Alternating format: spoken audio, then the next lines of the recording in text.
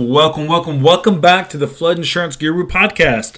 My name is Chris Green, president and owner of the Flood Insurance Guru, and your host of this podcast. Today we're going to be continuing our discussion on NFIP Risk Rating 2.0 for each state and territory.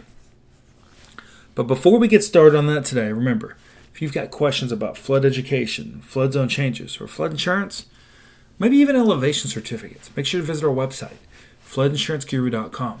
Remember, we have an educational background in flood mitigation, which means we're here to help you understand your flood risks, your flood insurance, and mitigating your property long term. Now, if you like the information that's on this podcast, or you're looking for more information on flood education, then make sure to subscribe to this podcast to let other people know some of the value that we can help them with when it comes to flood education. You can subscribe on iTunes, Google Play, Spotify, iHeart, Radio, whatever your favorite platform is. So now let's talk a little bit about this new program coming to Alaska. Today we're going to talk about when it's happening, who it's impacting, and what's staying the same.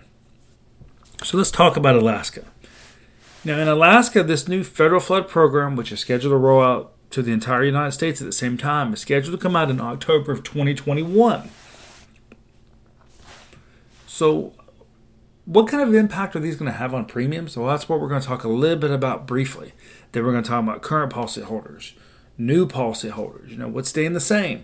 So let's talk about the good first. The good news for Alaska is that it looks like about 86% of National Flood Insurance Program policyholders in Alaska could see a small decrease in flood insurance premiums right away. That's great news. The bad news is about 12% could see an immediate increase of $0 to $10. So what about the rest? Well, the rest could be looking at increases of even more than that. So it's important to understand this good, bad, and ugly when it comes to your flood insurance premiums. Now, do you have to make these changes right away? Depends on how your policy is set up. So let's just say it's a renewal that comes in December of 2021. Then you might be able to wait till the following renewal to see if it's going to be a good thing or a bad thing for you and choose right now. So what about new policyholders? Now, if you're taking out a new policy, effective October 1st, 2021, you would be required to go into this program. So what's staying the same? Well, there's about 4 things that are going to be staying the same.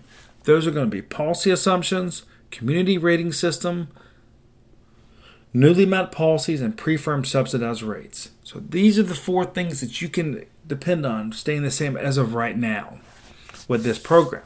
So that covers the impact it's going to have on premiums, who it's going to impact, when it's happening, and what's staying the same. So remember, if you've got questions about flood education, flood insurance, or flood zone changes, which is something we help people with every day, make sure to visit our website, floodinsuranceguru.com. Remember, if you want the video form of this podcast, you can also jump over to our YouTube channel, Flood Insurance Guru, where we do these daily flood education videos.